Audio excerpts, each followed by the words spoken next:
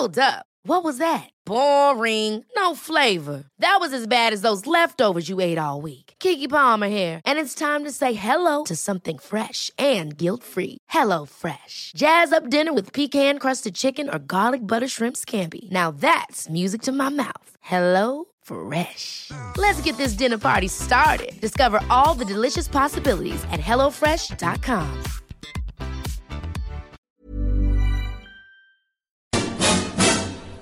When the red, red robin comes bobbing along,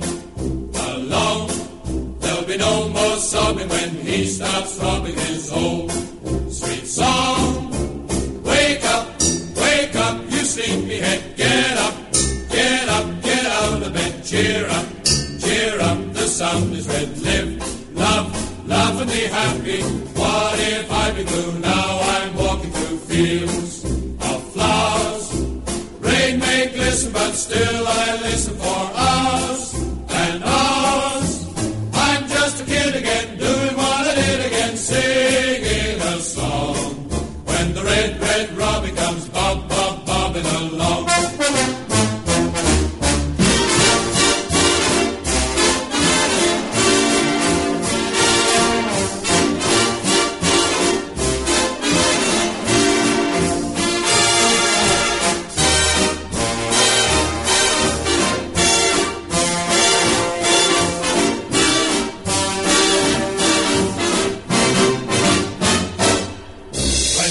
Red robin comes bobbing along. There'll be no more sobbing when he starts throbbing his own sweet song. I'm just a kid again, doing what I did again, singing a song. When the red, red robin comes bobbing along. When the red, red robin comes bobbing. When the red, red robin comes bobbing along.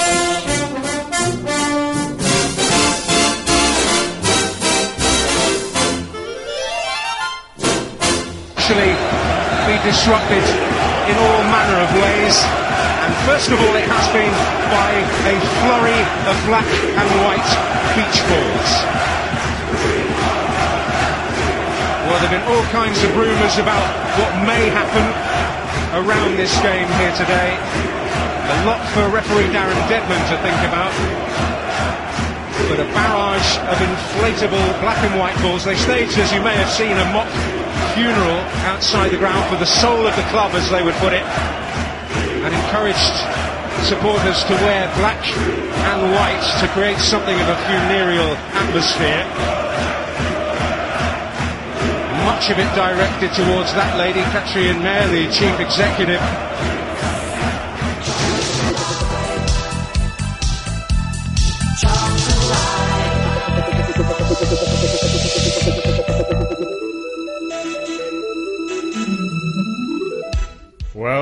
Well, what a day it's been here at the Valley. Good evening and welcome to Charlton Live. I am Louis Menes, your host for this evening. Joining me in the studio here at the Valley. Sorry for the delay before we get going, actually. We've been clearing beach balls from the studio. Joining us here at the Valley, Terry Smith. How you doing, Terry? Evening. It's good to know that we now know the collective noun for a lot of beach balls, which is a flurry. Flurry. Apparently. It's like snow, I guess. It's a flurry, yeah. And joining the pair of us is Tom Walling. How you doing, Tom? Yeah, not bad, thanks, Louis. Incredible day here at the Valley. And first things first, we've got some highlights to kick you off what happened here today. It's been a quite astonishing day, and we've made sure that we've left everything in so you can hear exactly how Terry had to try and describe what was going on here at the Valley. We wait for Mr. Deadman to get us underway here at the Valley. I'm assuming he's waiting for the adverts to finish because we are live on Sky. So he's waiting for Jeff Stelling or whoever does the orders. And we are underway here at the Valley. Charlton kick us off. Cousins gets it across to Motta on the right hand side. He jinks inside and tries to push the ball forward. Gets the replay, and now the balls. Beach balls aplenty are hitting the pitch, and the referee has called a halt. I make that 12 seconds before the referees had to stop open play for this protest. Do you think the beach balls that appeared beforehand were slightly premature?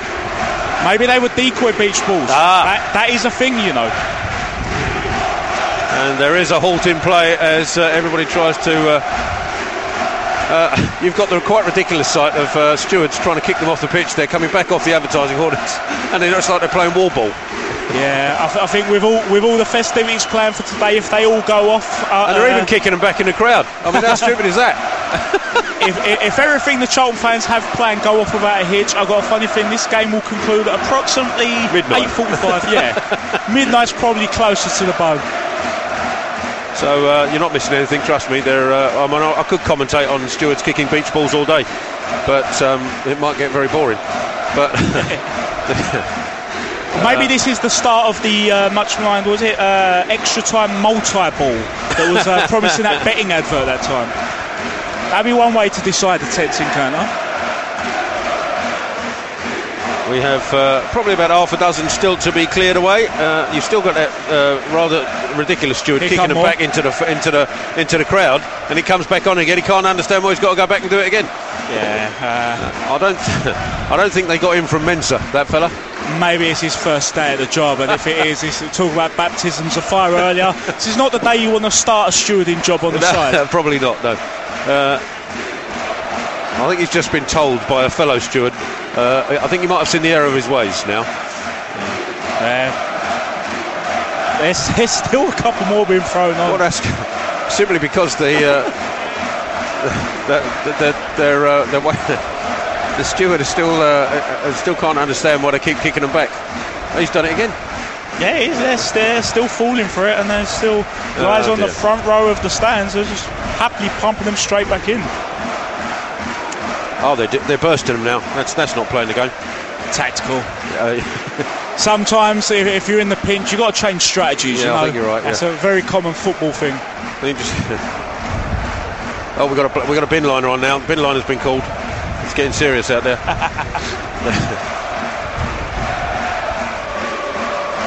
In and across to Ramirez. Ramirez will take on Diarra. Little touch with Adoma, tries to give it back to him, and squirms his way out of the penalty area, actually. There's a whistle gone, but it's in the crowd. And Charlton can carry on with Cousins. Everybody stopped thinking that a whistle had gone, and there's nothing of it, and Charlton clear it away, and Callum Harriott putting Gibson under pressure, and Fry tries the risky back pass with Lookman hanging around. And the Charlton fans applaud the fact that the whistle conned just about everybody. Wow, this game has had just about everything from the stand so far, hasn't it? And Charlton can break here. Lookman into the edge of the D. Goodmanson with a shot to the right-hand side of Konstantopoulos, who manages to grab it down to his right-hand side. A break from nothing as Gibson's clearance was picked off by Cousins. Found Goodmanson on the edge of the D after a little touch back from Harriott. Just couldn't get it past the Greek goalkeeper. Little touch to Goodmanson, equally to Callum Harriott, returns his man, left foot shot, just tried to curl it into that top right hand corner, but he overcooked it, and in the end it was comfortably over. And he uses Nsui, and he's in on the edge of the penalty area, cross ball, and it's Rod Fanny with a header that almost sneaked into the left hand post. It was a glorious save from Nick Pope to keep him out. What a save by Pope. It rattled off his foot and then back onto his hand, and he had to just react there because, as you said, the attempt to clear that away went towards goal by Fanny, and Pope, he couldn't see that coming. Great reaction though, to just get his arms and his limbs out and hope for the best, and we got the best. Welcome back. Players are all out now. Officials and management are all making their way to the appropriate positions as well. It'll be Barron to kick us off in this second half. Now attacking the Jimmy Seed, with Charlton attacking the covered end. No changes for either side by the looks of things. We wait for Mr. Deadman to get us underway here in the second half. He's shielding his eyes from the sunlight. It's a little nippy here, but it's a glorious afternoon nonetheless, as we are underway here at the Valley for the second half. It goes left. Laura has tweeted us in the half-time interval. We were wondering whether Sky had mentioned the beach balls, and now there are about 100 whistles going off all over the place. The beach balls were covered by Sky. Beach balls banners the lot, apparently, according to Laura. And the second half has been greeted with a tumultuous round of whistling. Some genuine whistles and a few more beach balls, by the way, have found their way onto the playing surface. Not quite as many as in the first half, but I'd say about a dozen or so, and not enough to stop the play as we carry on with Middlesbrough now down this right hand side. The whistles continue. I don't know if you can hear it, but the play is going on nonetheless. As the corner comes in from Goodmanson into the box to Teixeira. Oh, there's a goal! Charlton have opened the scoring. George Teixeira meets Goodmanson's corner on the edge of the 6-yard box and plants it firmly beyond Konstantopoulos to open the scoring for Charlton. Missed the 6-yard box. This time, Terry, he's made an impact in the opposite 6-yard box. What a great header, and to be honest, after that passage of play from Charlton, you can't say that the goal was undeserved. They've ridden their luck a little bit when Borough pressed, but the difference so far is when Charlton had that great attacking passage, they've turned it into a goal and they've broken the deadlock. And we have two interlopers, it's fair to say, on the pitch. Having a little chat with Goodmanson, one of them, I'm not sure why, but he's having a little tussle now with Diarra. I'm assuming he's a Charlton fan, so he shouldn't be having a go at his own. They came from the Charlton ends, and I don't know what their game is here. We heard in the days up to this there'd be some protests staged, but you can't fold this under that category. Two fans have just jumped on the pitch after a goal, and they're causing nothing but trouble, getting in the face of Charlton players, no less. Yeah, it was a little strange to confront both Goodmanson and then Diarra, but one has gone fairly peaceably. The other one is having a little his needs about 7 to get him off. Yeah, this one putting up a fight is putting a hell of an argument to bring back the days of prohibition. And it'll be Suk Young knocks it forward into Harriot's chest. Harriot back to Cousins, lovely header into the part of Gushanajad. He touches it into Cousins out to Goodmanson. Goodmanson's got Gushanajad at the far side of the penalty area, controls it into his right foot, gets it into Karim Harriot picks out Suk Young on the edge of the area, to the overlap on Goodmanson, back in the box, Harriot, it's blocked away. Will he get a second attempt? He does! Oh, and he scored! Oh, what a goal from Callum Harriot! He followed his own shot in, he deflected into the part of the fry, who couldn't control it. Harriot pounced, and the shot squirmed through both him and Konstantopoulos to give Charlton a 2-0 lead, and that's the final whistle. And Charlton have come away victorious. An unlikely victory, but a superb one nonetheless. So there you have it. One of the most amazing days I've ever experienced here at the Valley. The protest, the beach balls, the whistles, the funeral procession, the walkout on 74. And even more surprisingly, a win. In front of the Sky cameras as well. It's unheard of. Things are changing quite clearly. The way the fans protested today clearly would have given so much media attention, and we were discussing off air. I mean, we've seen other clubs have tried various different things, but honestly, and I hope I'm not being biased here, but I think ours today have been the most visual and arguably the best protest I've ever seen at a football ground. I think we've mentioned before and on previous shows, one thing that you have to give credit for to Charlton fans is their ingenuity, and they're just clever people, and they know to pull this off properly. And I think there we are. Sorry, was that? Sorry, should I stop? Yeah. Was I offside? No, sorry, carry on. Okay. Well, yeah. And I think that was going. The beach balls did the desired effect. Or had the desired effect. I think Sky have covered it quite widely, as have other people. We've even had other fans commenting on how well the protest is being handled. So it's having the effect that I think Card wanted to have. Yeah, so we want to know what you guys have made of today's protest and of today's game. Get your emails in, emailstudio@charltonlive.co.uk, or you can tweet us at Charlton Live, or you can go onto the Charlton Live forum where you'll find a thread for tonight's show. We've got plenty to get through on this evening's show. We're going to hear from Jose Rigo, we're going to hear from Marco Motta, and then as we concentrate on the protest, we're going to hear from Ben Hayes from the Spell It Out in Black and White campaign. He was one of the guys walking with the coffin today. We're also going to hear from Richard Corley, the South London Press Deputy Sports Editor. He's given us some more of an outside view on how the protest went and how the club's going, and as a Fulham fan, and whether his team's getting sucked into the relegation battle or not, which we want to know. Are Charlton back in it now? Possibly. I'll let you do this, Tom. I was, yeah, obviously we'll go on to talk about today's game in more detail, and it was a great win, but it left me a bit frustrated because I think if we'd have only put half that performance in against MK Dons on Tuesday night, then we'd be very much in it. We'd be a point behind them or something. But we're obviously better off than we would have been if we'd lost it. But for me, we're still struggling. But yeah, as I say, a win's a win.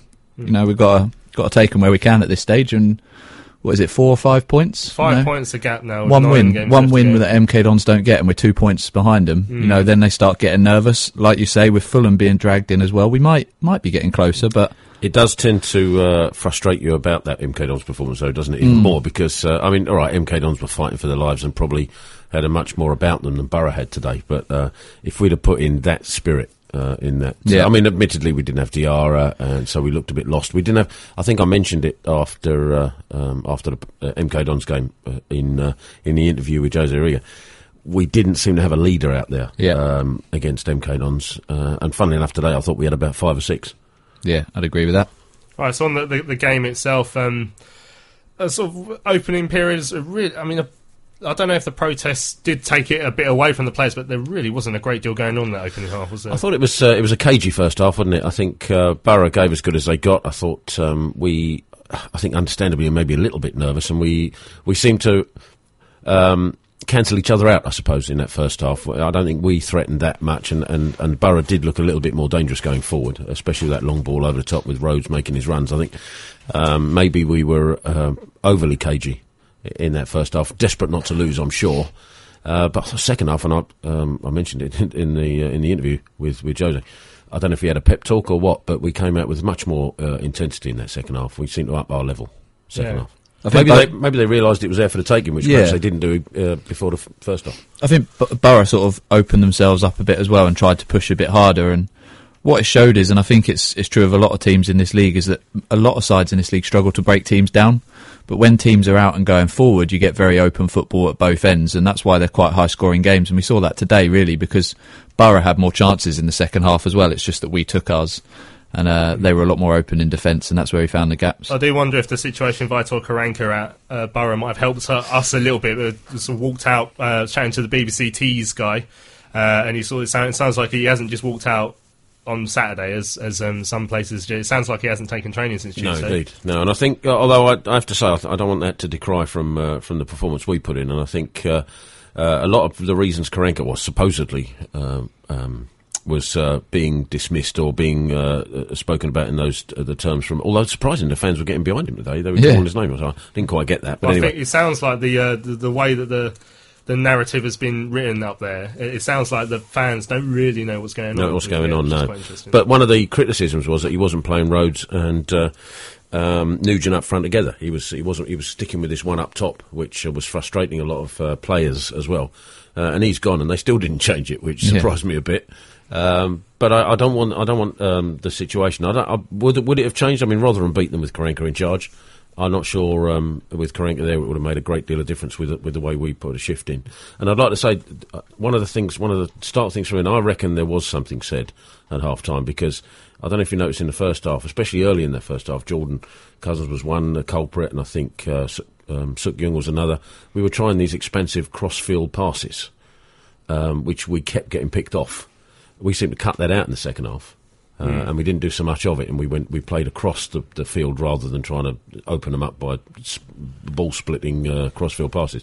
So we cut that out, and it negated a lot of the attacking intent of Borough as a result. Bit of a let-off just pretty much on the stroke of half-time when Rod Fanny... Pope denied Fanny, not for the first time. And ka-ching! Yes, it's got the attempted own goal. You've been waiting. How long have you been waiting to pull that one out? Since it happened. And it was a great save. He's done well since he's come in for Henderson. I've been really impressed with him. Obviously, he came in through necessity at the start of the season, and we saw him spilling the ball a few times, and there were more question marks over him again as a second choice. But since he's come back in, he's kept 2 clean sheets. I thought he had a good game away at Brentford as well, and he's certainly sort of seems to have shored things up a bit at the back, which is good. Yeah, right. As you say, Tel, they sort of came out a different side in the second half. More open for both teams, really. I think Jordan Rose had just had a header not long before we took the lead. And it came from the corner, and there's Jorge Teixeira to get his first goal. And we've spoken about it a few times. We set pieces, we just have not been attacking them enough. So it's nice to see us actually attack one and get a goal from one. Well, we said on Thursday as well about the problem with Goodmanson's corners all Tuesday night against MK Dons. They weren't beating the first man, and it wasn't just MK Dons. We've seen that a lot this season, but... So when he wandered out there to take that corner, I was a bit worried, but, it was right in the heart of the penalty area, and there was Teixeira, and he beat his man, and it was a thumping header, and very similar to the Jackson header against Fulham, that sort of got us back into that game, that sort of, woke the crowd and fired everyone up, and it was a great header, and we saw him do that. Was it Blackburn he scored as well? He's clearly got goals in him, and great header.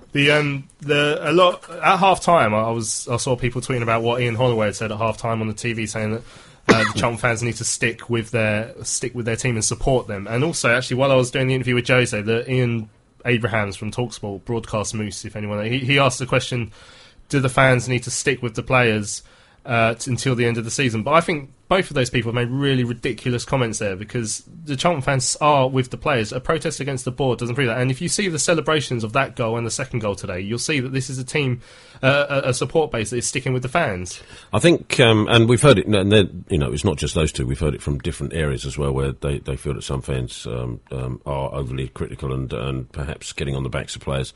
They probably don't get it entirely because or at all, or at all.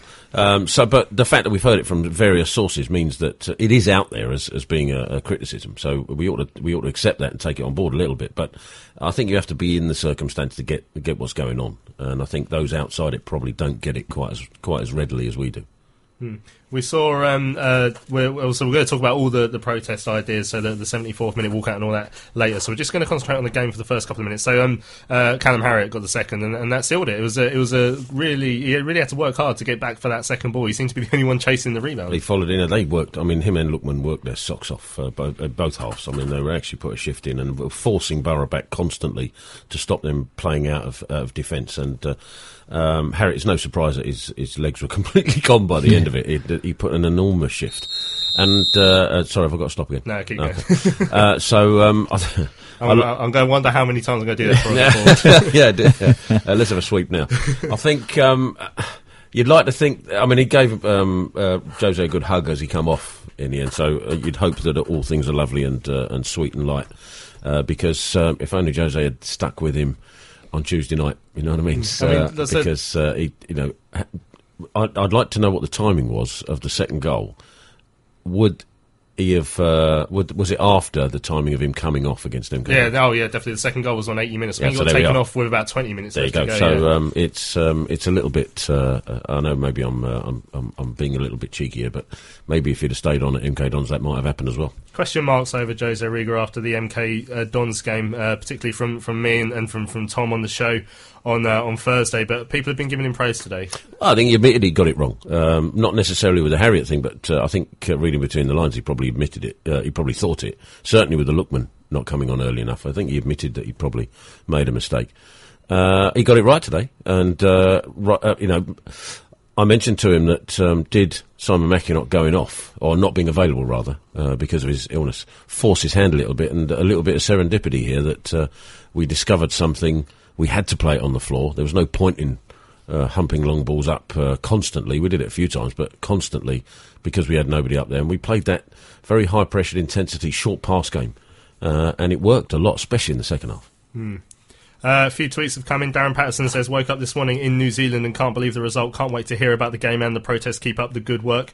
Mitchell says, think today showed us the potential of how moving fans from the North Upper to Lower could make so much more atmosphere, which is one of the things to take from today. The atmosphere was brilliant today. It really was electric, especially at points in that first half. The atmosphere was so good. Amy says, I enjoyed today in all aspects.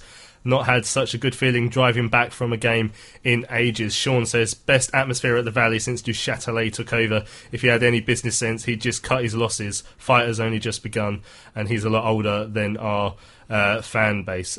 Paul Glover says it was a good performance going forward. Without Simon up front meant we played it more on the floor. Defence is still a big concern. Was there question marks over the defence today as much? I didn't think so. I thought Rod Fanny had his best game in a chance. By a mile. I thought Teixeira looked solid. We defended corners. Bearing in mind we didn't have Mackinock, and that was a worry for me. I thought we defended corners really well. I thought Pope commanded the box in that aspect really well as well. Exactly the same thing. Right, let's hear what Jose Riga had to say. He came in to speak to Terry after today's game about our 2-0 win over Middlesbrough. Joined by Jose Riga and Jose after a quite stunning 2-0 victory against Middlesbrough. That must have lifted the spirits, hasn't it? Sure. You know how much we were looking for this kind of performance, and certainly at home, because we did some good games away. I think that to be effective and to be very competitive, we have to do it also at home, and be able to do it against this kind of team who's maybe the best in terms of potential of effective, the most complete. Pleased me a lot, of course, and I'm very happy, very proud of all the squad and also for my staff, because we were working hard for many weeks. Most of the time we were not able to get what we deserve from the games. I think about Preston or all the game.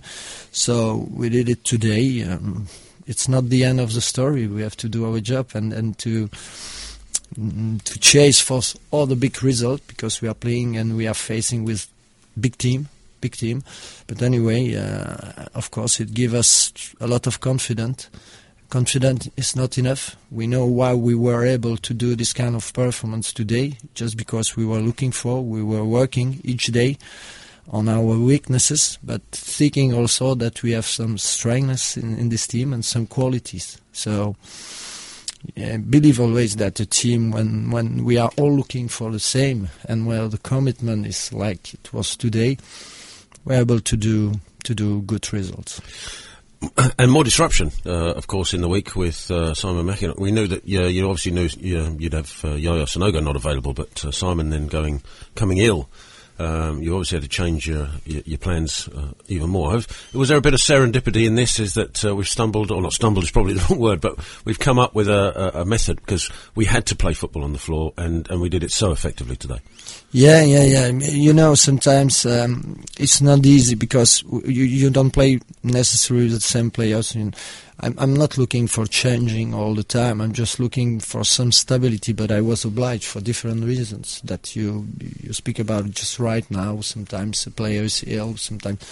So for many reasons, but you know me, because you know me from the first time. I prefer, of course, to play on the ground, to look for a combination, but sometimes the player are not ready to do it, just because we miss and we don't have the automatism like a team start together, pre-season and everything. But anyway, when we look for the same, when we just want the same, we're able to do this. And for me, it's also a clear message for all the squad and all the players that first of all we need everybody, and when everybody will be fit, and maybe even more after the international break, will be, as well as we were today, competitive for the rest of the season. Are you going to have to field questions, and you may already have done so forgive me if I'm repeating what somebody has already done, but are you going to have to field questions or field statements from people, from press people perhaps, who'll say, well, we got Middlesbrough at the right time, they're in a bit of crisis themselves and it was the best time to play them? Is that really taking away from our own performance this afternoon? I think that people saying that doesn't know a lot about football, because you know, in this situation, when you have some problem with the manager, in this situation, I don't know the story, and I don't want to know the story. I have enough with my own story that to be preoccupied by the other one. But I know that the player wants to react on the pitch. They are professional, much more maybe here in England that in any country. When start the game, they are ready for the game, and so no, they give us just nothing. It's because we did the job that it happens what it happens. But believe me, this team has a lot of quality. I never saw on the pitch that they didn't want. Certainly not in these circumstances. So, again, you can say, it can affect the player. Or on the other hand, but again, I'm never looking at what happened to the opponent. I'm just trying to master what happened with my team. That's what we do each day to work on our weaknesses and also to try to work with our qualities. And sometimes, again, when we have this kind of momentum, because we are able to do this kind of game. Just for the record, I was playing devil's advocate. I don't believe that for a second, by the way. But you must have been delighted in not just the overall play, but certain aspects of it. Firstly, defensively, against corners and free kicks, we look much sounder today. And to actually score from a corner as well, which we should have threatened to do perhaps a little bit more. We have the ability to do that. And George Teixeira's header was superb. Yeah, sure. I know, because in Starlight he did it for me already. And but it's all about confidence, will, trust each other, and again, work. Because or you wait for the momentum, or you look for. And that's what we did. And the Callum Harriott topping off a fine performance. I mean, I know Jordan Cousins got man of the match, and probably rightly so, but there were quite a few big performances out there today. I see nobody, let's say, not doing his job properly. If we think about Rodfani, about Teixeira, about Foxy, about Marco, even Alu, and we know that he needs more games. Yun help a lot the team, maybe not the most demonstrative, but one of the most important. So everybody has done his job, I think, and that's the way Nicky did very well too. So yeah, I'm happy. Today we will enjoy, and tomorrow we think about the next game. Are you going to take some credit for a second half-time chat? Because the first half was fairly even, I thought. I think we played at a decent high intensity, but Borough were matching us, let's say, a little bit. I thought we stepped it up in the second half, and we seemed to be a lot more more proactive going forward than perhaps we were in the first half. Was that a little pep talk at half-time? No, I think we have a game plan, and we know that a clean sheet is important, and also the fact that I think all the game we were in the game. Even when Middlesbrough was looking, of course, for scoring, having more the possession, we were very, very dangerous anytime we get the ball. So I think they show a lot of maturity in the way that they did it. All the team did it. So I'm pleased with it, but yeah, I don't want to speak too much because it's not the end of it. Well, and that's sure. I'm sure now you're concentrating on the Sheffield Wednesday, which in terms of today's result is another huge one, as they all will be as we get towards the end of the season. Yeah, but sometimes we miss some games against opponent that normally we have to get a win. Maybe we will write the story in a different way. I hope. Well, as long as it gets to the same result, who cares? Thank you. Appreciate you coming in, Jose. Congratulations. Thank you. Still waiting for this world to stop hating. Can't find a good reason. Can't find hope to believe in. Graham Grant, can he get across into the middle? He can. There's Cousins at the far post. Yeah! That's good. Come on! With a goal in the 96th minute. Charlton Live. Joe Zariga there talking in the Charlton Live studio to Terry Smith after today's 2-0 victory over Middlesbrough. It's very rare we get the chance, I say chance, it's more of a chore to just have to stay behind after a game because it's tiring work doing a game. It's a long old day, isn't it? Yeah, and but yeah, we're really grateful that Jose came in to speak to us after that game and to describe it. Right, we want to talk about the game. Tell you've got some emails. I'm just going to do the game ones first, so I'm not ignoring any of the other emails particularly. It's just we'll read them out later. So game specific. Matthias Johnson as email. Thanks, Matthias. Sorry. Hi gang. What a day in terms of result and protest. Jordan Cousins was great. It'd been the best he played all season. Putting tackles in and passing was good as well. Hope to see you in Sheffield next week. That's Matthias, of course, our Sheffield addict. Yeah, let's hope so, mate. Mark Newbury, thanks, Mark. Evening, folks. Thoroughly enjoyed a good win today. A little shocked to see Jordan Rhodes not score against us again, but as he was in Fanny's pocket all afternoon, still good to see. Fanny, for me, was the man of the match. To be honest, there were 11 heroes on the pitch and 10,000 off it. Thought we would struggle without a target man, but the couple of tiny people up front, we still pass the ball well and can actually enjoy going to work tomorrow. Harking back to Tuesday against MK Dons and their idiot manager. Disappointed that Sonogo fell for the dirty tactics. He got nailed twice by Kay before he elbowed him in the face, and that falls straight into their plans as we are struggling to score. Feel a bit sorry for Big Mac. There's no hiding place for him when he's playing badly, and I can't see him in a red shirt much longer. And that's cheers from Mark. Mark Cox has emailed us in. Thanks, Mark. Great win today. Big shout out to the Grim Reaper in the crowd. Loved it. I saw a couple of those. There was a youngster I saw at the top of the funeral parade. Must have been about 12, 13, 14 maybe, and there was a guy, like a fully grown adult, dressed like it below me, and they looked brilliant.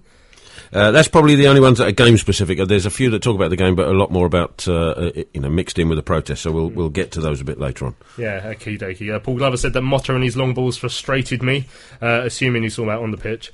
Dan, unless he's closer to the changing rooms than we thought he was. Is that why he's been off it? Dan Sheed says, tough to listen to Cheltenham Live tonight, not because of things off the pitch, just that it's tough to concentrate listening to Jose Riga.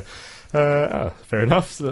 Not everyone a big fan of Jose. I mean, it's so many questions asked about Jose on Tuesday, and like I said, I was certainly up there, but just he clearly struggled a lot more this time around than he had last time. Yeah, of course, yeah, it's a whole different ball game. We actually got an email from that came in Wednesday, actually, so after the MK Dons game, from Robin Lisbon, and I will try and read that out later if we get time. Okay. Let's get on to Marco Motta. He came in to the studio to try and show. How many interviews have we had the last few weeks where the first thing we find out is that the person we're trying to interview don't speak English? Can't speak English. Yeah.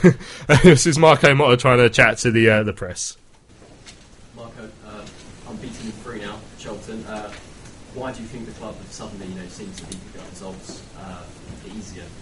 Unbeaten in 3 now. What would you put that down to? What is, sorry? Cheltenham haven't lost in 3 games now. Yeah. What do you put that down to? Yeah. But, I don't understand. Charlton have? They haven't lost in 3 games? Yeah, 3 games. Why do you think that is? Why have you suddenly been able to win games and draw games? Yeah. No, it's better than one week ago, because when the team draw and win, during this week, the last week, we took 7 points, and we are happy because this is the way for try to stay up, because now miss 9 games. The mentality is try to win all games. This is only way for us, because we need to stay up. What did you put today's performance down to? Because obviously Middlesbrough, good side, up there in the tables. Yeah. How were you able to beat them today?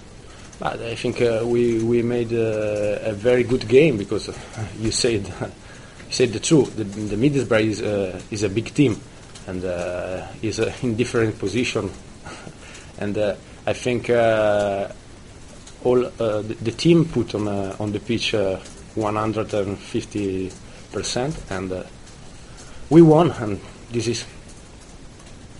You've been in obviously quite a lot of squads over the years. You played for a few different clubs.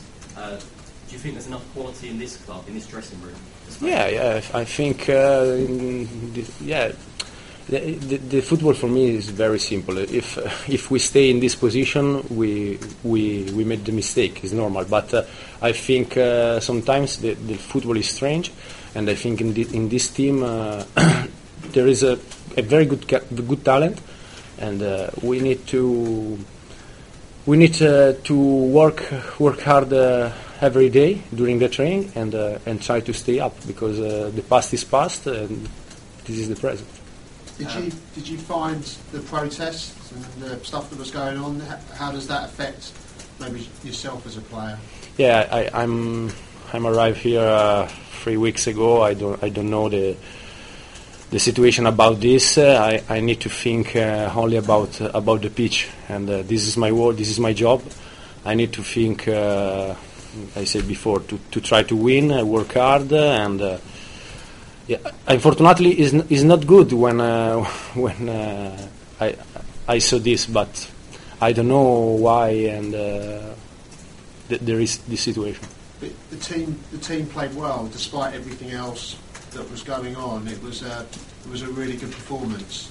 Yeah. I think today the team played very well, and better than Middlesbrough, because of the result is 2-0.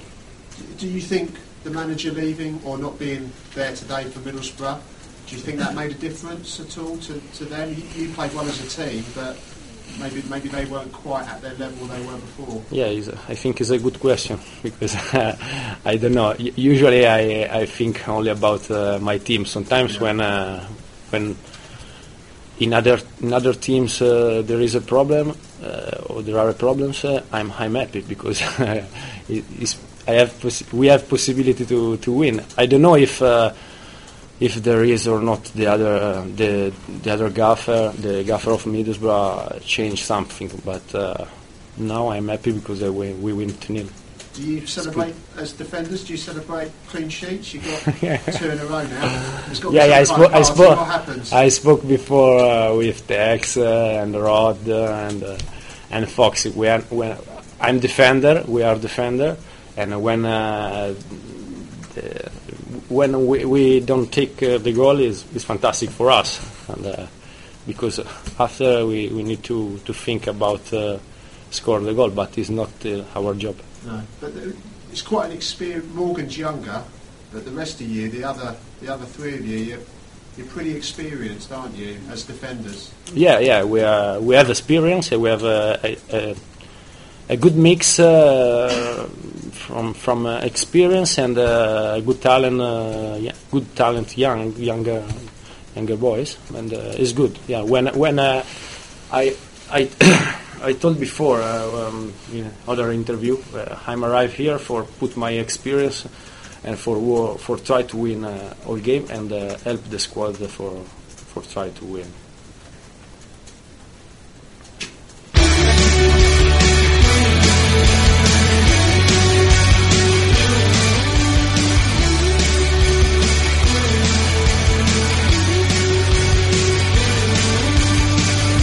Cousins, lovely ball into the path of Goodmanson. Can he take his man on? He does. He's trying to be pulled back, but he's in the area. The ball across the Benicali, and there's a goal.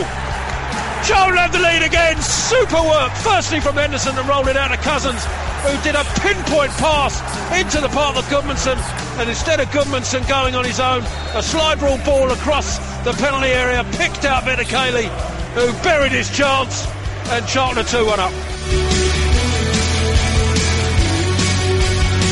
Charlton Live. Marco Motta there, chatting to the press after today's game with Middlesbrough. Right, I think we've drawn a line under the game. Obviously, the main talking point from today for me is all the chaos that surrounded it, the protests, the beach balls coming on. It was started off with the funeral, carried on towards the beach balls, and we saw the whistles. We saw a miniature pitch invasion, and then the walkout on 74 minutes. But as The day's events started with the funeral march from the top of Charlton Church Lane all the way down Floyd Road, with mourners surrounding the procession. Is quite a big. It's quite an emotive motif, really, isn't it, the funeral? Yeah, and the lining as well of the roads either side of fans. It was very well done. I mean, I didn't see it. I've only seen clips of it since.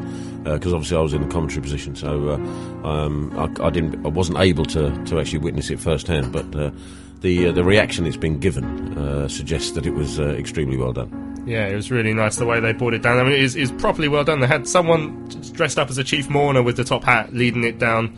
The banner walking behind it got plenty of press attention. I believe Sky filmed it. I was there filming it on my phone. There was plenty of others doing the same, and like I say, a good turnout. Gave us a good send off. Yeah, yeah. It was incredible. We said on Thursday that obviously the funerals are hugely emotive thing. So to associate that with your club shows exactly what people feel. And I was down by the club shop, and you could just hear this sort of haunting Valley Floyd Road from round the corner, and then the funeral, the coffin came round the top corner and down the street, and it was very moving and very powerful to see. And obviously the banner behind it, and the sheer number of people that were there as well was incredible. And yeah, obviously one of the big things about this protest has been the whole 2% comment, and there were just, I don't know how many were there, but there was hundreds and hundreds and hundreds of people it was really impressive start to the day's proceedings, really. Yeah, so after the first part of the proceedings, which was this funeral, I caught up with Ben Hayes. He was one of the men walking with the coffin. He was one of the men who came up with the first. I think he was the first guy to come up with the spell it out in black and white idea of the black and white scarves, and he was there at the front today with the coffin. I caught up with him just so you can just so you know in the timeline. This is just after the funeral, before the match. I had a little bit of inside information about the whistles as well, so I asked him about that. Joined outside the Valley now just after the mock funeral procession by Ben Hayes from Spell It Out in Black and White campaign. That was a really powerful show of emotion from the Chump fans, wasn't it? Went really well. I looked behind me at one point and there seemed to be thousands of people following us up Floyd Road. Lots of photographers, Sky were there, so I'm really pleased with that. Great turnout from the supporters, yeah, really backed it. And a really powerful motif, the funeral motif. Why did you guys choose that one? Well, it wasn't my choice, but I think it just shows, it illustrates the decline of the club and the death of the club, which is imminent under this ownership. Unless we get a change, things aren't going to get any better. The club is slowly dying, it's being mismanaged, it's being misrun, and there's no future for the club the way it's been handled at the moment. Not the only protest we've seen over the last few weeks. Obviously, there was guys who went out to Belgium. You were mentioning there that their banner was taken, but you've managed to get a similar banner. Yeah, fortunately the banner was confiscated, but because we just bought another one. £150 well spent from the protest fund that people have been very generously contributing for the last few months, and even today people have given us money to pay for those. So yeah, the Belgian protest went really well, and we've recovered the one for Belgium. It's going to be given to some of the St Truden fans for them to display in one of their bars there as a souvenir from their friends in Charlton. Yeah.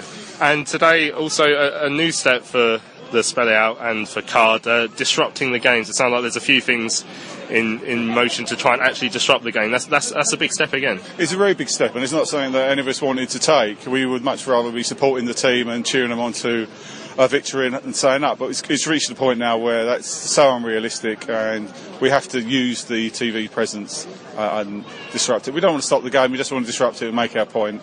Otherwise than that, we hope the team win, but there'll be whistles, there'll be beach balls. By the time this goes out, hopefully we'll have seen all this, so please don't pull it out now. And there'll be the walkout, and that'll be interesting to see what the response is to the walkout and how they... Hey, I'm Ryan Reynolds. Recently, I asked Mint Mobile's legal team if big wireless companies are allowed to raise prices due to inflation. They said yes. And then when I asked if raising prices technically violates those onerous two-year contracts, they said, "What the f*** are you talking about, you insane Hollywood ass?" So to recap, we're cutting the price of Mint Unlimited from $30 a month to just $15 a month. Give it a try at mintmobile.com/switch. $45 up front for 3 months plus taxes and fees. Promo rate for new customers for limited time. Unlimited more than 40 gigabytes per month. Slows full terms at mintmobile.com. I'm Sandra, and I'm just the professional your small business was looking for. But you didn't hire me because you didn't use LinkedIn Jobs. LinkedIn has professionals you can't find anywhere else, including those who aren't actively looking for a new job, but might be open to the perfect role, like me. In a given month, over 70% of LinkedIn users don't visit other leading job sites. So if you're not looking on LinkedIn, you'll miss out on great candidates like Sandra. Start hiring professionals like a professional. Post your free job on linkedin.com/achieve today. Yeah, so do you know what sort of percentage you're expecting from a walkout from today's game? I think anything more than 2% will be a success. To float a cliche. Not everyone wants to walk out. I don't particularly want to walk out, but I'll be doing it because I want to protest. It's one of the few avenues left open to us. Once Katrine Meir closed down all the communication with fans and just said that she wasn't interested in talking to fans. We just had to accept what Roland wanted, whether we liked it or not. And I think the message now is quite clear that we don't like it and we're not going to accept it. Some fans have been talking on social media about invading the pitch after an hour. This is not a Card initiative, is That's it? not a Card initiative. Obviously, those people have to be saluted for being that brave, but they're adults, they take that risk, and hopefully they'll be sensible and non-violent if and when they do get on the pitch. Ben, thanks for joining us here on Charlton Live. You're welcome. So that was Ben Hayes there. I spoke to him just behind the North Stand, just before the game, the covered end. Clearly a lot of planning's gone into this. He talks about the funds. A lot of fans have donated to the fund as well. So much hard work has gone into these protests. Absolutely, and you can tell as well. And I spoke to Ben myself before the game, just outside Bartram's, and he was saying it wasn't just thrown together. It was a lot of planning, a lot of organising. They contacted all the relevant authorities just to make sure that they could actually do this legally. So there are people who know their stuff, And so it's not just sort of a couple of blokes in a pub knocking up a plan and think, let's go for it. Yeah. On 74 minutes, we saw the walkout. 74, of course, is the amount of goals that we've conceded this season, including the cup games. What did you make of that? I don't know, from the visual aspects of all the protests, I think that was probably not as good as the other ones for me, because it just felt like not as many people went out as possible. From my standpoint in the commentary box, I couldn't see behind me or below me, so I don't know what the reaction was in the West End, for example. But there were quite a few left from the upper covered end, I think. Less so from the east, but obviously some fans did, because you can hear them behind the stand. Yeah. So it got some people out, but I think I mentioned before the kick-off on air that I felt that even then that with the position we're in, if we are 1-0 up with 10 minutes to go or 15 minutes to go, people would find it really tough to leave. Yeah, really tough. Missing parts of the game is the bit that I think would always struggle. That's why. Had we been 2-0 up, I think more people would have left. I agree. Weirdly, yeah. But the other thing I will say is that obviously the people who were outside missed the second goal, and whereas they would have felt a little bit disappointed that they've missed a goal, I think they still would have stood by the fact that they think it was worth it. It shows that it's not about the result today, and of course it wasn't about the result today. It was about the fact that they feel that the club is being dragged down through this horrible mess that we're in. No, agreed. I think, I think I have to also say that I said on air that it would have more of an impact if we are winning, and it's a tight game if people walk out. And I think regardless of the number, the impact should still be there, because for people to leave when we're 1-0 up and it's a really tight game speaks volumes, I think. Right, we've had plenty of tweets in. Alex Seelig says that Morgan Fox was brilliant today. My man of the match, blocked 6 crosses by my count and had numerous key interceptions. Lewis Sullivan says, I remember being at the Sheffield Wednesday protest and people saying it's toxic, we won. Today the same concerns and we won again, because this was a conversation that I was having with Stedman on Twitter during the week, actually, because he wrote a piece for London 24 that sort of mentioned one of his lines said they were talking about a toxic atmosphere at the Valley, and he said that we haven't won here at the Valley since November, owing largely to the toxic atmosphere. And I argued that it's the other way around. The toxic atmosphere owes largely to the fact that we haven't won for so long, and the owners. So I believe that the chicken and the egg situation here is that the players start playing well, and then the toxic atmosphere goes away, and they wouldn't have a toxic one if their players weren't playing bad. If they weren't playing bad. Yeah, I mean, it's all ifs and buts. But let's say, for example, that Rod Fanny header had gotten sneaked in that near post just before half time. We may be having a completely different conversation now. Alex Rogan says Charlton fans can all be proud of their efforts today. Great effective protests as well as support for the side for 90 minutes. Have we got a few emails, Sal? Yeah, what I'm going to do, and apologies for the throat, by the way, after Callum Harriot's second goal, as you probably guessed from the highlights, it's gone. But I'm going to read a couple of emails out, because we have to, we should do this, not have to, we should do this. There are, not everybody is fully in support. I mean, I'm sure it is a minority, but not everybody is. So I'm going to read a couple of emails. The first from Nathan Pryor, which we've received tonight, and then the next one from Robin Lisbon, from Paul Mace, which we received just after last week's show. Not in time to read it out, so I'm going to read it out tonight. So, and these are a slightly differing view to the majority that we received, but we should read them out anyway. And firstly, Nathan Pryor. Thanks, Nathan. All those who support Card are still showing themselves to be complete tools and are basically becoming dictators. Hitler blamed the Jews for Germany's problems. Donald Trump is blaming the Muslims. Shall I stop? No. For America's problems, and Card are blaming the Belgians for Charlton's problems. I'm surprised Card haven't raided Woolwich Barracks yet and stolen everything in there to take their Charlton back. Also, what is our Charlton? There is no definition for it, so why should it be used? Say if you go to Sainsbury's every week, does it mean it's your Sainsbury's? No, does it? No matter what you say. Sorry, has Nathan ever been to a football game? As Cachemira said, we're all customers. Are you paying money for something? It means you are a customer. There's no way around it. Louis, why are you even presenting this? We know you're biased, so anything we'll never get as a bonus for you. So there we are, you biased man. And he's emailed in. He's more than welcome to email in. It's his opinion. We have to read it out. Yeah, well, we don't have to. And there were a couple of little references that I pulled out of there because I didn't think they were appropriate. Yeah. But also Paul Mace, who emailed us in after last week's show, but not in time for us to read it out. So. Why can there be no conversation or debate about the awful atmosphere caused by Card and airman arrogance and his goons? It is they who spoil it. On Saturday, no standing up and chanting in second half. Result, enjoyable football. I hope Airmen and the rest don't renew. They act like adolescent boys egging each other on to shout profanities and wear solly masks. I haven't seen any solly masks, have you? No, I haven't seen it, no. No one cares about the likes of me whose enjoyment is spoiled by blocking my view. In challenging them to sit down or go outside and post, I've been called, well, I won't put that word in, and a Tory, an Irish marauder, a colonialist supporting the British in the American War of Independence. These goons have poisoned the atmosphere and blamed the Belgians. Once arrested in Belgium for such behaviour, they declare undying love and friendship for the Belgian people. Really? Meanwhile, Emma Brown keeps stirring it, producing a fake programme for Saturday's game. He made a major point of accusing de Châtelet of spending his own money on buying the club and then loaning the club money for necessary things.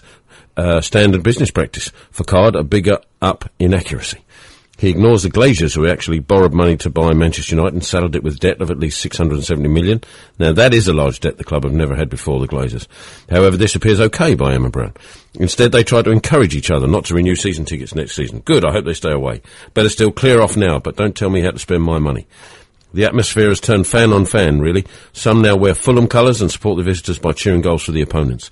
They then blame the lack of heart from our side. Really?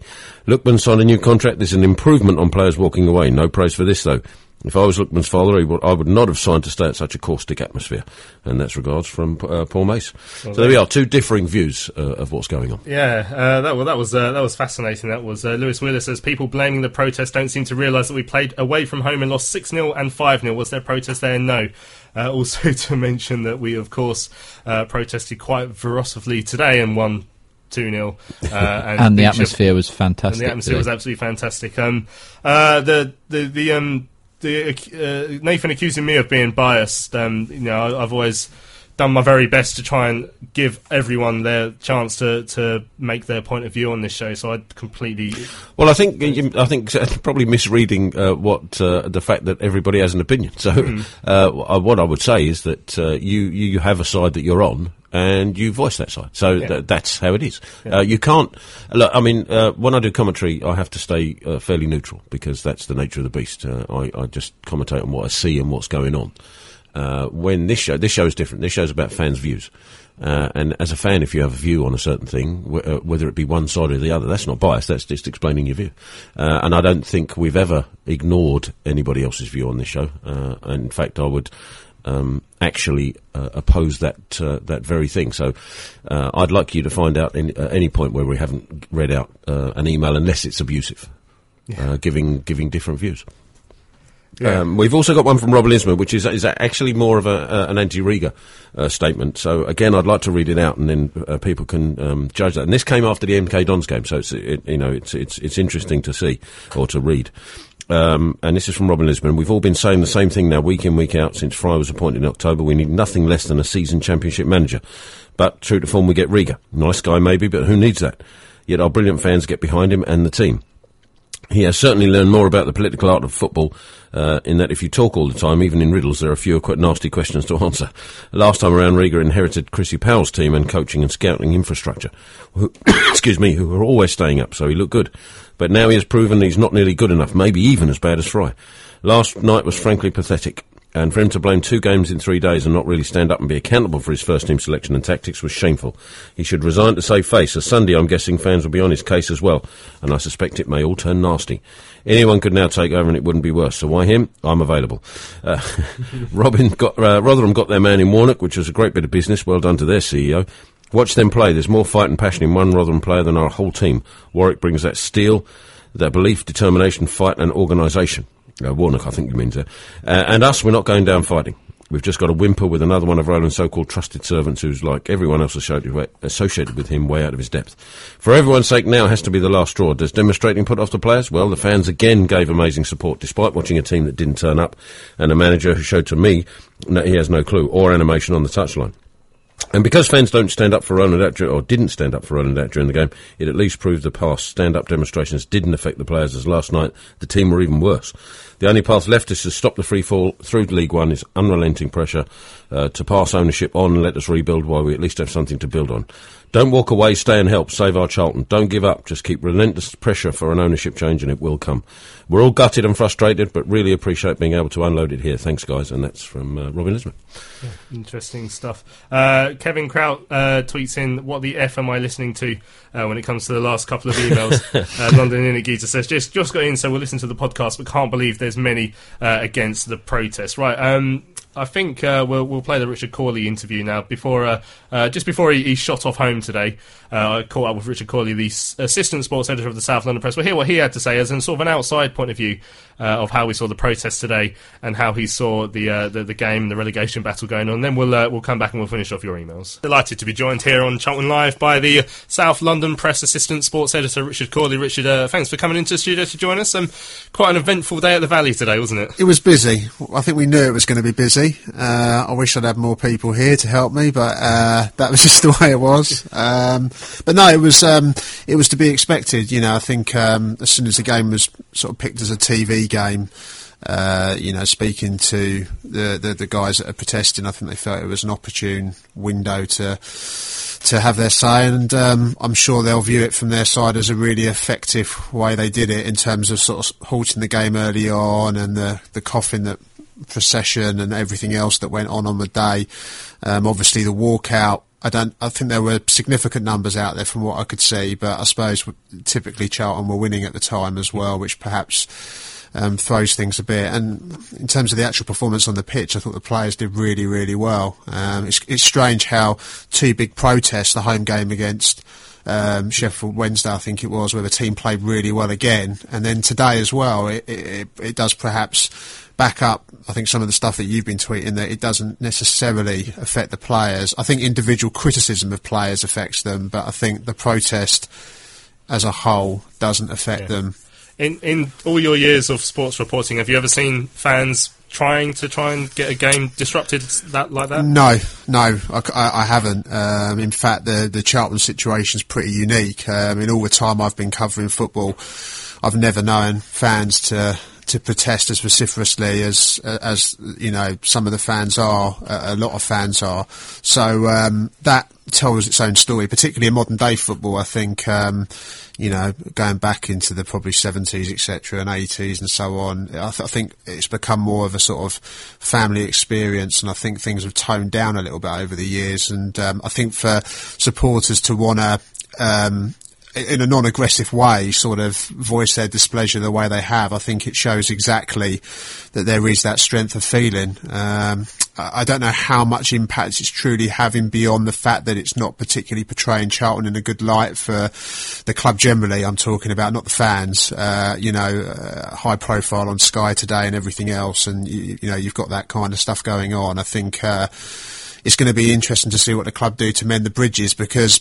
I don't see how they can be built or rebuilt. I think at the moment it looks a difficult situation, really. You yourself were lucky enough to get a chance to sit down with Roland Duchâtelet a few weeks ago. What sort of impression did you get of the man, and do you think that these protests are affecting him? Do you think the fact that he felt the need to speak to you was perhaps a sign that the protests are affecting him? I think the protests perhaps were a sign that he felt that he had to do some interviews. Obviously, he did one with the club, he did one with myself. I think it's brought it home to him what the situation is. But in terms of the actual interview itself, there were things he said which obviously I think people at the time, it's been pulled apart what he said. He's got his opinion on what he wants to do. He made it very clear he doesn't agree with the spending levels in the Championship.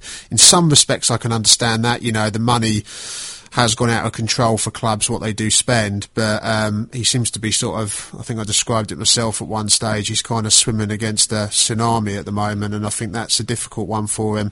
And obviously there are other side issues as well. He was supportive of Katrine, who's been somebody that the fans have sort of selected as another target that they see as another problem. So I think when you listen to what he said, I walked away from it and I wasn't really too clear how he was going to turn things round. I don't know how you can mend bridges when you're you're back in Belgium. You're not coming to games. You're not really getting a full scope of it. Of course, it's not the only football club that that's the situation with. My club Fulham, you've got the same with Shahi Khan, where he's not about, albeit he has invested. He spent $4 million on 2 centre backs that aren't playing now, but there are these. I think foreign ownership generally, I'm not sure how well it works. If you look at, I know probably it's a dirty word, but Crystal Palace, you've got American investors that have come on board, but you've still got somebody that's kind of got a key say and still got a big stake in a club in Steve Parish. So I think you kind of need that. I think it's very, very hard when you haven't got people that.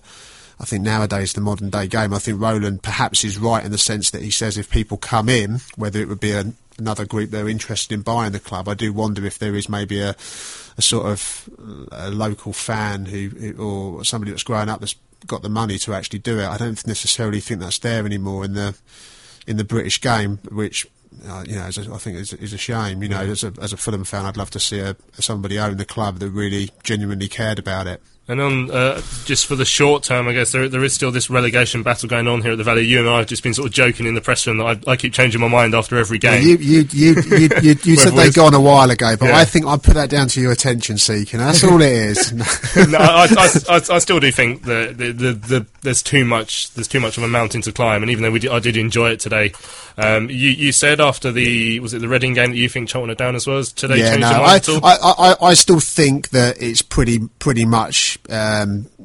Too much to do. I mean, I thought today Jose Rodriguez been in there before, and he said that he didn't think the Karanka situation affected them. I think it did. I think that defensively they didn't look right. I mean, in saying that they've been conceding more goals, they haven't kept as many clean sheets in recent weeks. If you look back, but I thought they looked like they'd lost a bit of.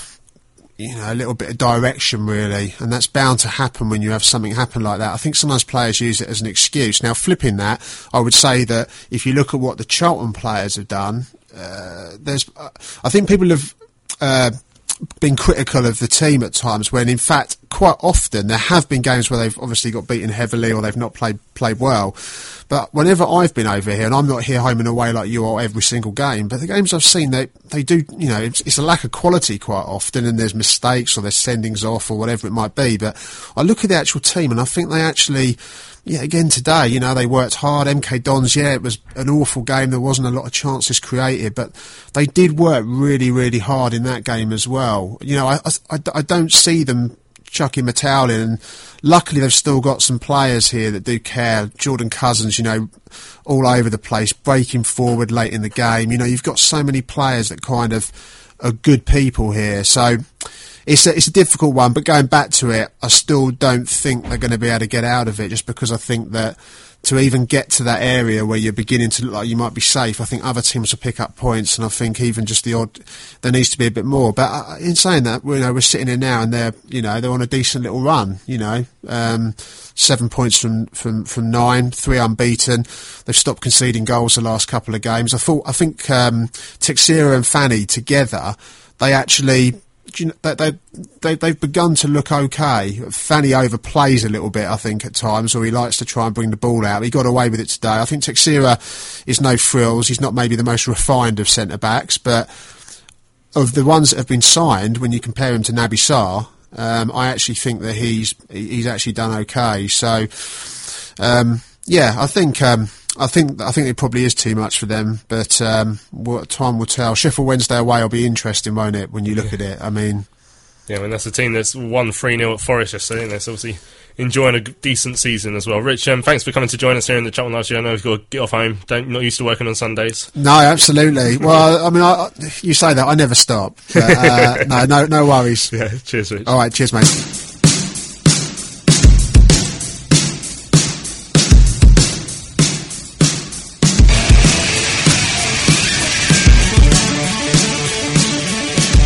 Dennis is fed in, lovely touch, goes round his player, chips across the box, Jackson! Oh yes! What a goal by Johnny Jackson!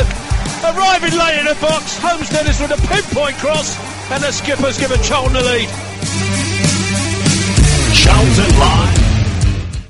That was Richard Corley, the assistant sports editor of the South London Press, gave us a little view about how outsiders see the club. Because it's always interesting, I guess, when you could say that, you know, people like us who go up and down the country might find ourselves expecting more or more bias. We might be going too easy, or we might be so disappointed with where we are in the league that we're going too hard. So it's interesting to hear a more neutral voice, I guess. Yeah, absolutely. I've got to be honest, and Tom, I'll probably have to ask you this question. I didn't realise we had such a attention-seeking, biased person in front of us. No, neither did I. Yeah, it's a bit of an eye-opener, if you ask me. Richard Corley expresses a lot of views on them. I mean, he also said this in the studio. Say that again? Louis Mendes is a god. Oh, there you go. So there you go.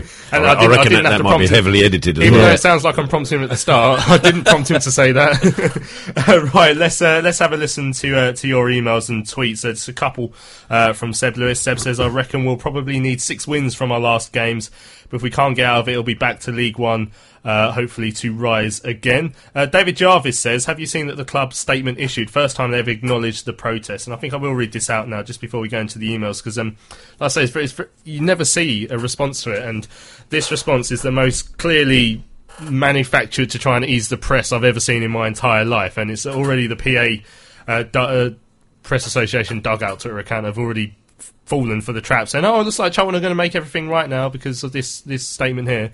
So imagine this isn't the first time we've heard this. The club said today, the club is extremely saddened by the situation which has led to supporters demonstrating ahead of and during the match against Middlesbrough on Sunday. Every supporter has the right to voice their opinion, and we're determined to do everything we can to work together with supporters to build our relationship with them and to make sure they remain at the heart of this club. We would like to thank supporters for getting behind the team today as we picked up a valuable 3 points in our fight to stay in the Championship. Doesn't admit any mistakes, as many mistakes we've seen. I mean, remember when Richard Murray did his interview, the day they released it, the same day they sent a copy to the Evening Standard so they could go straight in the paper that evening. Because if you're a Chelsea Spurs fan, or just someone who's not that interested in Charlton, which is most people, to be fair, you'll read that and go, oh, well, those protests have worked. They're all going to work together now and they're going to have a lovely old time. And I agree with you, but I'm sort of in the camp where, what did you expect? Do you know what I mean? You know, it's going to happen. It's a PR response from an official organisation. You know, am I surprised by it? Not really. Yeah, well, I guess you could say that. I think the what the fans who are protesting want to achieve is, it obviously shows that. Perhaps from this statement that obviously they're not planning on turning around and walking out just yet. Put it this way, they're not going to turn around and issue a statement saying, well, yeah, we saw the protest, but we really don't give a monkeys. They're not going to do it, are they? Yeah, because that would be bad PR. There you are. Right, let's have a pop of the emails. Yeah, I've got one that we received midweek, and it's a guy who listens to the podcast, and it's Robert Jones, and thanks, Robert. He says, hi guys, excellent podcast, even despite the situation surrounding the club. I'm a Stoke supporter myself, but one of my best friends is a born and bred addict, and through him I've developed a soft spot for Charlton over the years. We've been to a handful of away games over the past couple of seasons, including last season's battering of Wigan away. It's such a shame to see such an honest club in disrepair and mismanaged so badly. All of Chris Powell's hard work completely undone. You can only hope that another team of grafters could be prepared in League One with perhaps a suitable youth injection, and if Lookman isn't sold.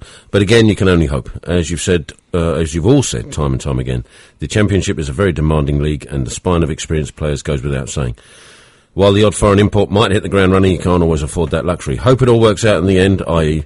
Roland sells up. Either way, I'd like to pop down the valley at some point, regardless of the division. Keep up the good work. Cheers, and that's from Rob Jones, Stoke fan. Yeah, that's fascinating to hear that a Stoke fan has taken so much interest in the club, because it shows that, I think, Charlton are seen as and you would have seen the responses on Twitter today. Charlton are seen as a well-respected club for our fans, for our history, fighting to get back to the Valley. Everyone knows about that. That's why I was interested to see how the reaction to that protest would be. And the majority of people were stuck with us. There was a couple of Borough fans who felt, there was one tweeting me, felt that we were cheating, trying to put their players off. But I mean, the whistles were going at both ends of the pitch for starters. Well, to be fair, that whistle, the first one that went off, everybody stopped. It wasn't just Borough players. Every single person stopped. I mean, we reacted better afterwards, whereas Borough didn't. That's true, but that's probably more to do with their players rather than the situation. Because I asked the question of the BBC Tees guy. He's probably a former Middlesbrough player, but I didn't recognise him. They were doing a phone-in after the game, and I asked him if any of the fans were ringing in talking about the protest itself and arguing it put them off, and they said they were there was one or two maybe, but most people were just talking about the Middlesbrough players' performance. So I think a lot of people obviously understood that it was our protest for a reason, and also didn't think it affected and I don't think it will have affected the players on either team that much. No, I don't think so. After the first whistle, they need to ignore it, basically. Well, I think there was two. I think there was that one that was in and around the sort of left side or our right side of the penalty area, where everybody stopped, and then there was one a little bit later where they were going down the right side. I think it was Nsui seemed to stop thinking he was caught offside when he wasn't. But I don't think he'd had control of the ball anyway. So I don't think either of the whistles in those two particular occasions affected the game in any way. Richard Strayslack says it's talking about that club response, says it's a joke response from a joke organisation of poor comedians. Callum Wadland says Arsenal friend of mine describes Charlton as everyone's second club. Steve Jones, I assume not the former striker, says brilliant day, beach balls and whistles hilarious, walkouts seem to have divided fans, cheered our second from the car park. Because that's interesting. I did wonder how the fans in the car park felt when that second goal went in. I assume they just cheered because they're still Charlton supporters, of course. Of course they would. I mean, regardless of the situation, you still want your team to win. I know there are a few that might say that going down may influence the situation. But regardless of that, when you're actually in the situation, you're in the game, you want to win it. No question. You don't want to go down. That's the last thing that we want. Right, back on to the emails, Del. Yeah, I've got a few about that have arrived today. Zaki Dogliani, and now hopefully we pronounce that right. Yeah, after I met Zaki today, it was a real pleasure, and he also told me how to pronounce his name, and I've already forgotten. But you forgot, yeah. So thanks, Zaki. Proud Charlton fan today, proud of Cousins, Pope, Fox, Harriott in particular after their excellent performances in the last 3 games. But most of all, I'm proud of all the fans who attended the funeral procession and who walked out on 74. I've never left a game early until today, but it was great to see so many do so. The club's tactics get more and more desperate every week to put the police message on the screen as 74 minutes approach to confuse fans as to when to walk out was churlish at best. That frustrated me. The fact they put it on at that minute, I thought was a real disappointing thing. But the regime surely won't last much longer. I hope not. That's from Zaki. Thank you, mate. Christopher Davis, hello. I challenge you to find one supporter who does not work for the club who would like to see Roland Gattering given another chance. And are happy for them to continue running the club. We found a couple on the show so far, including Nathan. Well, there we are. Who has re-emailed, so I'll get to that in a second. Martin Eisted, thanks Martin. Hi Louis, just an observation that I noticed today when walking out on 74 minutes with my father and son and a collective total of 107 years of never leaving before the final whistle, we gathered at the back of the stand with many others. What was very noticeable was the amount of older generation women and men that had also walked out for the first time. I know this was the first time as the older generation seemed to talk to each other more when in a group. Just shows how deep the feelings are running across all ages.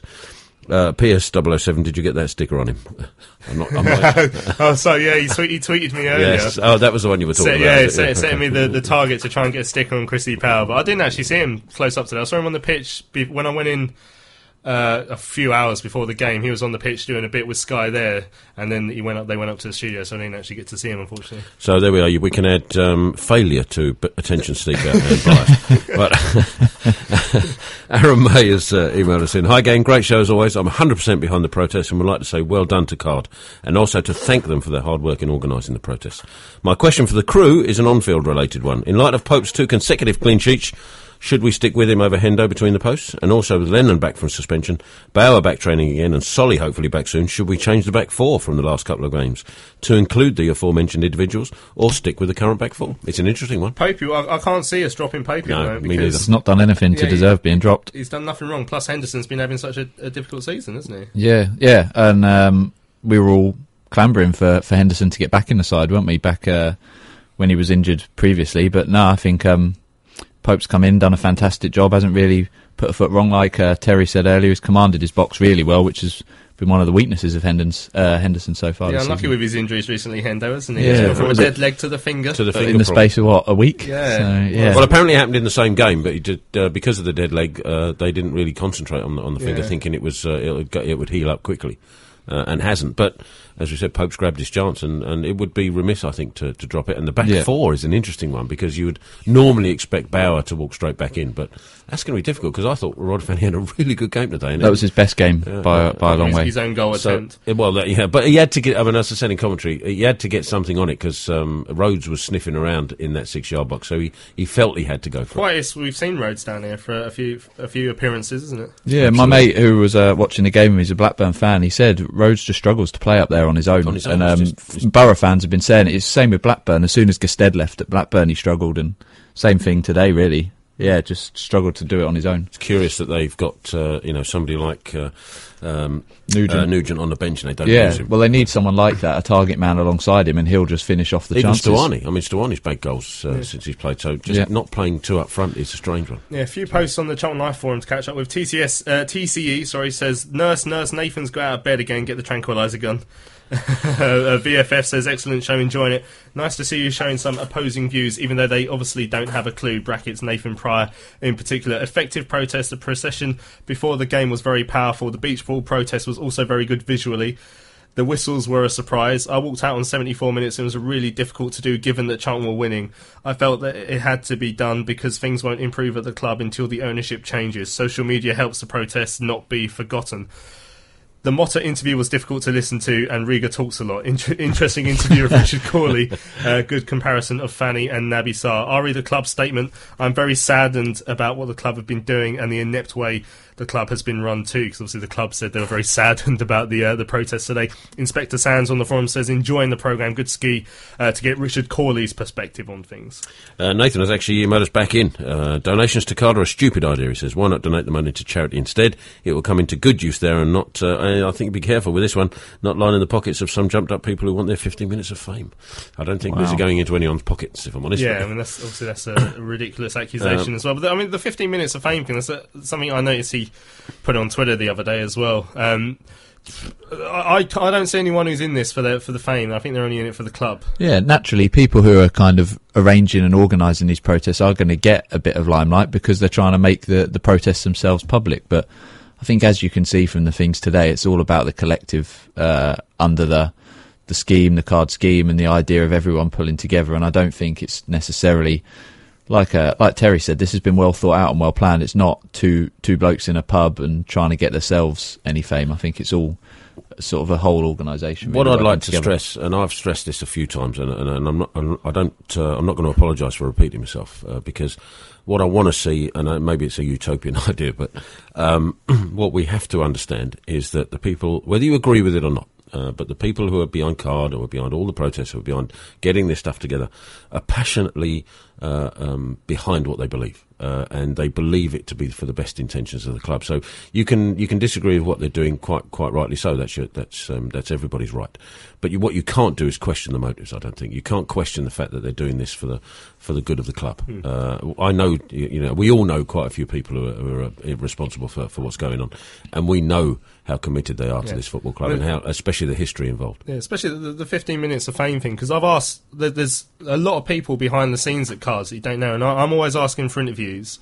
And I make quite clear that every time I like to try and speak to someone different. There's quite a few people who don't like to do it. So there's various people like Danny from the forum. I was trying to get Matt Wright to speak today. These people don't actually want to speak. These people aren't there for the limelight. They're working really hard behind the scenes because they want to help. I'll tell you what, if you ever get Danny to speak, I mean, I've been trying for about 5 years to get him to do an interview. He just won't.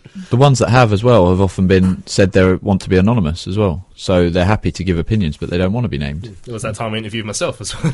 He was anonymous. That was one in particular. It's a bit attention-seeking, isn't it? Yeah, biased, attention-seeking. Add it to the list. Got a couple of emails for which are one's game-related and one's is a question for us on generally how the season might pan out. We'll do the. Hold on, I've highlighted them wrong. Beg your pardon. I'll come back to that. There we go. Right, this is from Simon Monk. Ari in brackets. Thanks, Ari. Evening, Louis and Terry. Listening to the show, and Tom, listening to the show live for the first time in a long while. Still can't figure out why we can play like we did today and last Saturday at Brentford, but then put in that awful performance midweek against MK Dons in the must-win match. It just goes to show that there is talent there. Organisation, desire and leadership have been sadly lacking for most of the season. I'm half tempted to take the club up on their offer of free travel to Wednesday, as I've never been to Hillsborough. However, I have this nagging reminder in my head telling me that they always let me down when I get my hopes up. We'll see. We all know that feeling, absolutely. And Paul Douglas, right? This is one for all of us. Hi guys, thank you for the service you provide. It's our pleasure, Paul. I know that Louis has analysed this a while ago, but here's my take on the future results. Are you ready for this? Oh, here we go. Right, Sheffield Wednesday, a win, 3 points. Birmingham, a draw, 1 point. Ipswich, a draw, 1 point. QPR, a draw, 1 point. Derby, a draw, 1 point. Bolton, a win, 3 points. And then we've got Brighton, Leeds and Burnley, all losses, which gives us a total of 42 points. Ooh, is that enough? Going to be tight. Yeah. That also means we're going on like a 9-game unbeaten run, which I'd take. He also points out there was a couple where he did draw stroke win. There were 3 of them, particularly Ipswich, QPR and Derby, where I went for a draw, though a win is possible. So if we keep playing the way we are and the injured and suspended players can't become available, they could be turned into wins.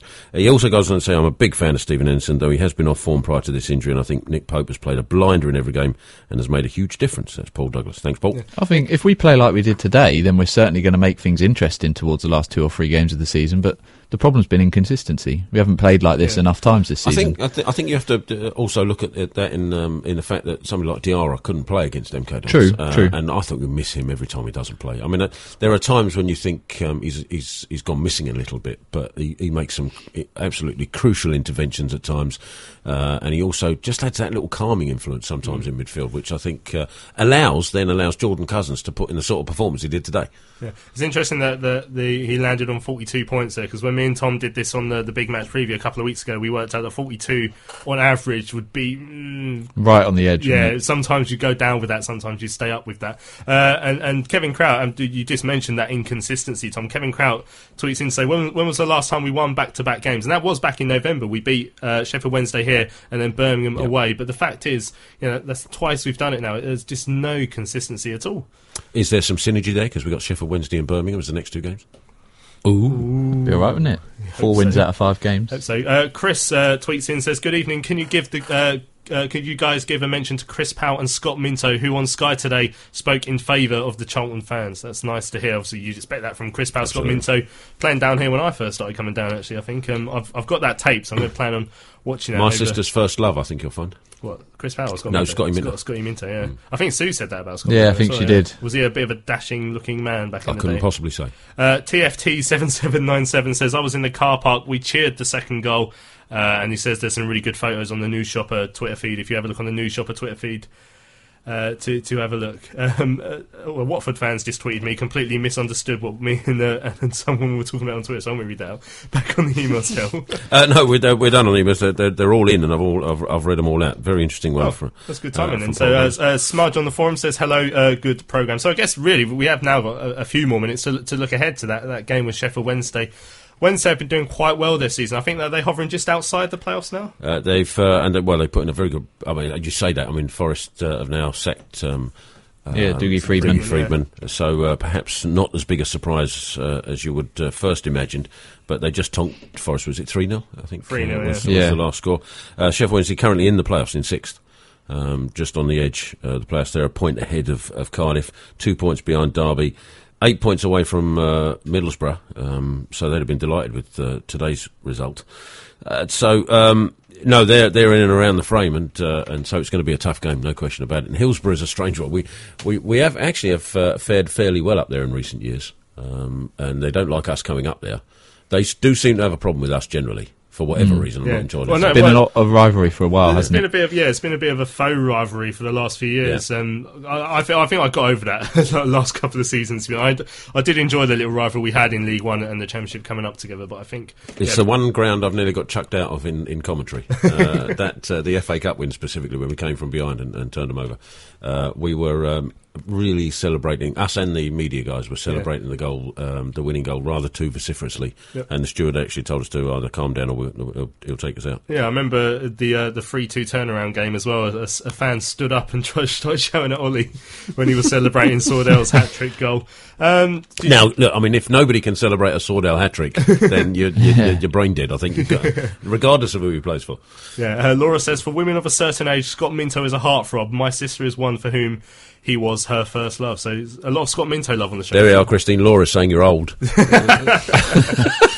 Oh, that's going to cause some trouble.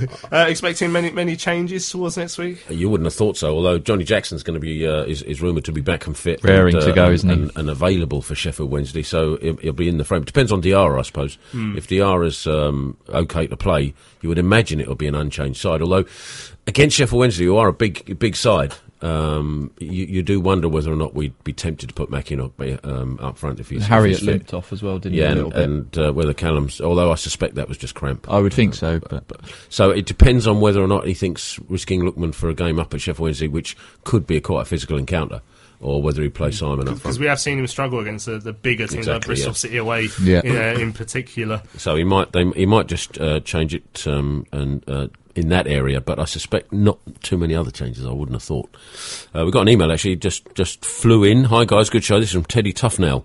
I suspect that's not his real name. I could be wrong. That sounds like a real name. Well, okay. I would like to know why fans that decided to leave early hurled abuse at the West End fans after the final whistle coming out of the stadium. Support the team, not the regime. Yeah, I think there were a few people who had walked out that were quite upset. Some of the people who hadn't, I hear. I think I heard one person suggesting that everyone should walk out. But I say, I sort of put this on Twitter. It's very much a personal decision there, and I think I talked about this when the season ticket boycott came out. It was announced as well, and as someone who works, I had no choice. I can't leave. But I think I'd find it a real struggle to leave.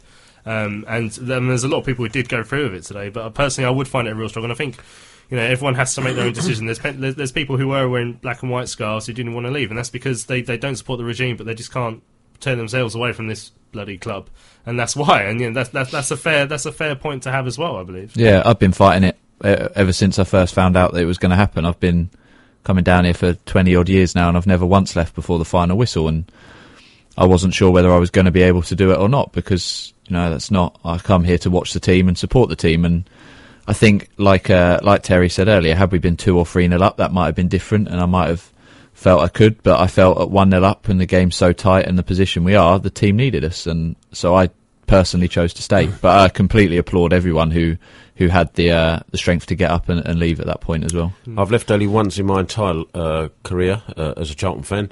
1976 it was. I had to leave at half-time because I'd lost my bus fare home, and I had to walk home to make sure I got home at the same time I would normally have got home had I got the bus, to make sure my dad didn't find out so he could let me go again the week after. That, to me, sounds fair. No, that sounds terrible. The reason I would have just turned up and just claimed you got arrested or something. How would that work? Right. And then, do you know the weird? And by the way, I should apologise, Teddy, that I wasn't having to go. The only reason is it reminds me of a book character that I've read. Oh, and he's just doing my says Teddy Tufnell is my real name, none taken. Sorry, cheers, mate. Sorry. I ought to point out. Can I just extol my own stupidity here? I didn't get a bus. We ain't got that long. But just to claim how thick I really am. I walked home because I didn't have the bus fare. My dad worked for the buses. I could have got home for free if I'd have just mentioned his name. There we are. Well, there you go. Right, we've pretty much run out of time. I've been at the Valley now for, what time is it? 9 o'clock. I've been here since about midday. Yeah. It's been a long old day, but it's been one of the most enjoyable and most spectacular days of my Charlton supporting career, owing largely to the fantastic work that Charlton Card have done, the numerous different fans who decided or didn't decide to get involved with the protest. Like I say, it's your own decision, and fair play to every single one of you, and of course to the team who've put on a battling display that's. It's a glimmer of hope, but it is hope. So thanks to those guys as well. Terry, thanks for coming in. Cheers, Louis. Thanks, everybody. Tom, thanks for coming in Louis. this evening. I've been Louis Mendes. This has been Charlton Live. We'll be back on Thursday. You're not around, are you, Tom? So hopefully me and Nathan back on Thursday to give you the big match preview as we look ahead to next Saturday's game with Sheffield Wednesday. Thanks for listening. We'll see you next week.